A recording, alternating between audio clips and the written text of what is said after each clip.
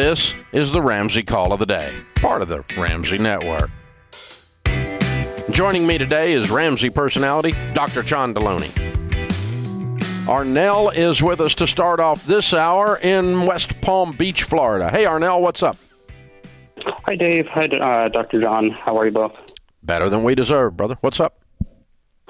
Thank you for taking my call. I wanted to get some advice on how we can stay motivated.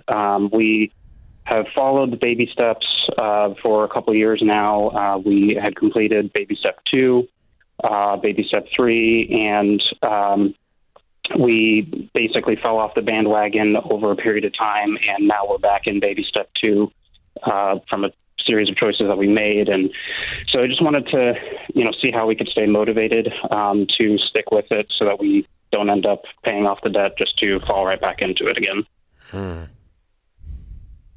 Why were you getting out of debt the first time? Mainly, why did it sound like a good idea to you? Yeah. Mainly the financial freedom, knowing that our money is for us to use for things for the future instead of paying for things in the past. Why are you getting out of debt this time? It's sort of the same thing, but also just kind of practically just to free up some extra money in our monthly budget. Yeah, you're not going to make it. Nope. Not going to make it. You're going to fall off again. But I can help you. It's not all bad news. Your issue is your why. Mm-hmm. Why you're doing it isn't big enough. Why you're doing it right now is, it'd be okay, and we might be better off, and we might get us some more stuff if we had more money. Instead of like, I want to change my family tree. I want to look in the eyes of my grandchildren someday and tell them I was old man Vanderbilt. I was old man Rockefeller that started this dadgum thing. No one's going to take over this branch of the family tree and take their house ever freaking again. See the difference? Right.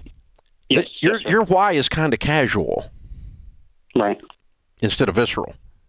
So you guys there has to be a nobility to this. I want to change my family tree. I want to be outrageously generous. It has to be other-centered rather than self-centered, or you won't stick with it. The people that quit drinking that are alcoholics never do it for themselves. They always do it for someone else or something bigger. Right.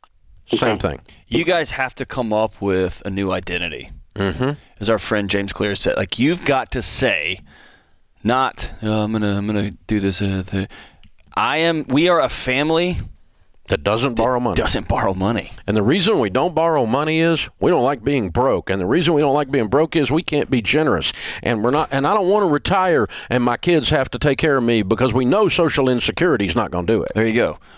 I want to be able to, when gas prices go to $5 a gallon, I want to be annoyed, not crippled. I want to be like, oh man, I don't want to wonder, oh no, how are we going to pay our bills? I want to be able to sleep. I want to be able to breathe. I want to be able to laugh. You got to have a much bigger understanding of why you're doing this. Yeah. And if you get a bigger why, you have a better chance of sticking it out. Here's where I've seen this happen. It's mildly inconvenient. You will keep smoking. Oh, yeah. If it's just annoying or you just stink a little bit. My wife doesn't like my breath. That's not enough. She's not kissing anyway. Here's the thing.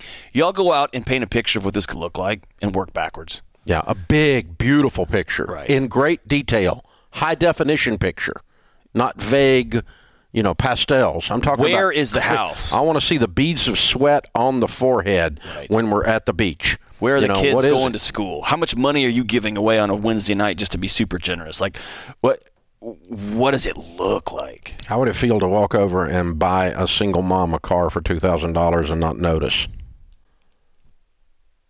How would it feel to pay for the adoption of a kid coming out of foster care so that adoptive family could afford to do it and that kid's life is changed and that family is changed and you get to stand back and cause that to happen? Right. Outrageous generosity. You got to have stuff like that in your head, man, because it's just like, it'd be good not to have payments. It just won't do it, man. It's a true statement. It would be good not to have payments, but you need as Simon Sinek says, start with why. Salesmen know that trick. I probably shouldn't buy it. They know that trick. it's really hard to hit your head up against, no, this is not who I am. Yeah. You can't sell over that. Ramses don't borrow money. Yeah. Ramses are always generous. Yeah, it's just his Ramses are, you fill in the blank. This is who we are. And, I told my daughters growing up, when they were little, I said, Ramsey girls are smart and pretty. Yeah. And when they're grown women at their rehearsal dinner, their dad looks across, and I said, what's a Ramsey girl? Mm-hmm. And she's still smart and pretty. You can ask her today, and she's 35 years old.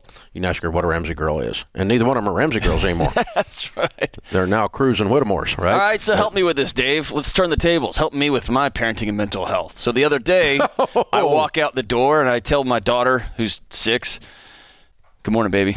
And I kissed her on the head, and she lost it. All you ever tell me is that I'm brilliant and beautiful and strong. I can't take it anymore. I don't want to hear it anymore. And I was like, I told Sheila. All right, Mr. PhD, you know what that is? She's wanting you to say it more. I told Sheila, I said, I didn't have this class in grad school. I don't know what to say to this. What, mean 7-year-olds? She said the other day, she goes, you don't have to keep saying it, Dad. Yes, I know. you do. And I said, I must say it every day of your I want life. I want you to just be so sick of me. You're going to have to be married to that guy for 'cause you know what? 20 years. What'll happen is when some 16-year-old or 17-year-old little predator comes into her life, she's going to remember that she's a precious child of God, right, and she's special, and she's going to be looking at him going, you've got to be kidding me. Yes. It won't even occur to her that she's a victim of some guy like that. Yeah. You've got to be kidding me. Or she's going to run up against a math test and think, I can't do this. She's going to go, nope. I'm smart. And I'm pretty. I'm brilliant. I can do this. I'm pretty. Somebody's going to say, you have a weird smart face. And she's going to say, no, I'm beautiful. I know I am. Yeah. Yeah. You apparently have eye trouble because my dad said that I was smart and pretty. And his mustache is bigger than your gross, stringy 16-year-old mustache. Gross. No such thing. There is. No such thing as a 15-year-old mustache. Thanks for tuning in to the Ramsey Call of the Day. To check out all of our podcasts, just search Ramsey Network on Apple Podcasts, Spotify, or wherever you listen.